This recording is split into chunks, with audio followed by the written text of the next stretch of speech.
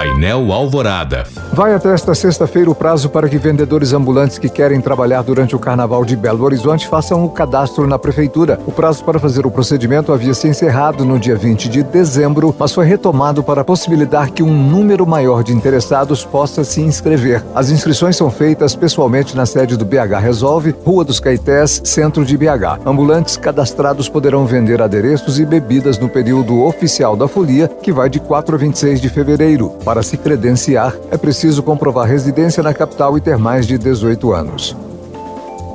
Pessoas privadas de liberdade fazem hoje a segunda etapa do Enem 2022. Os candidatos deverão responder a 45 questões de ciências da natureza e a outras 45 de matemática. Ontem foram aplicadas as avaliações de linguagens, ciências humanas, além de redação, que teve como tema medidas para o enfrentamento da recorrência da insegurança alimentar no Brasil. Também nesta quarta-feira, o exame será aplicado para estudantes que tiveram os pedidos de reaplicação aceitos pelo INEP, órgão responsável pelo Enem. Esse é o caso, por exemplo, de estudantes que tiveram problemas de saúde na data regular da avaliação. Mais detalhes sobre a prova estão disponíveis online na página do participante.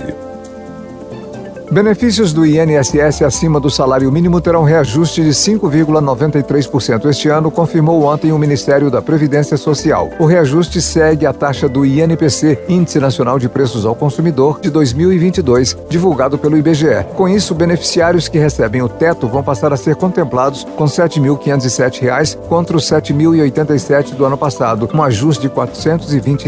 Já os benefícios do INSS atrelados ao salário mínimo devem subir de R$ 1.212 para R$ 1.320. Esse valor, entretanto, mesmo aprovado pelo orçamento, ainda precisa ser oficializado em medida provisória, uma vez que o salário mínimo oficialmente ainda é o de R$ 1.302, editado no fim do ano passado pelo governo.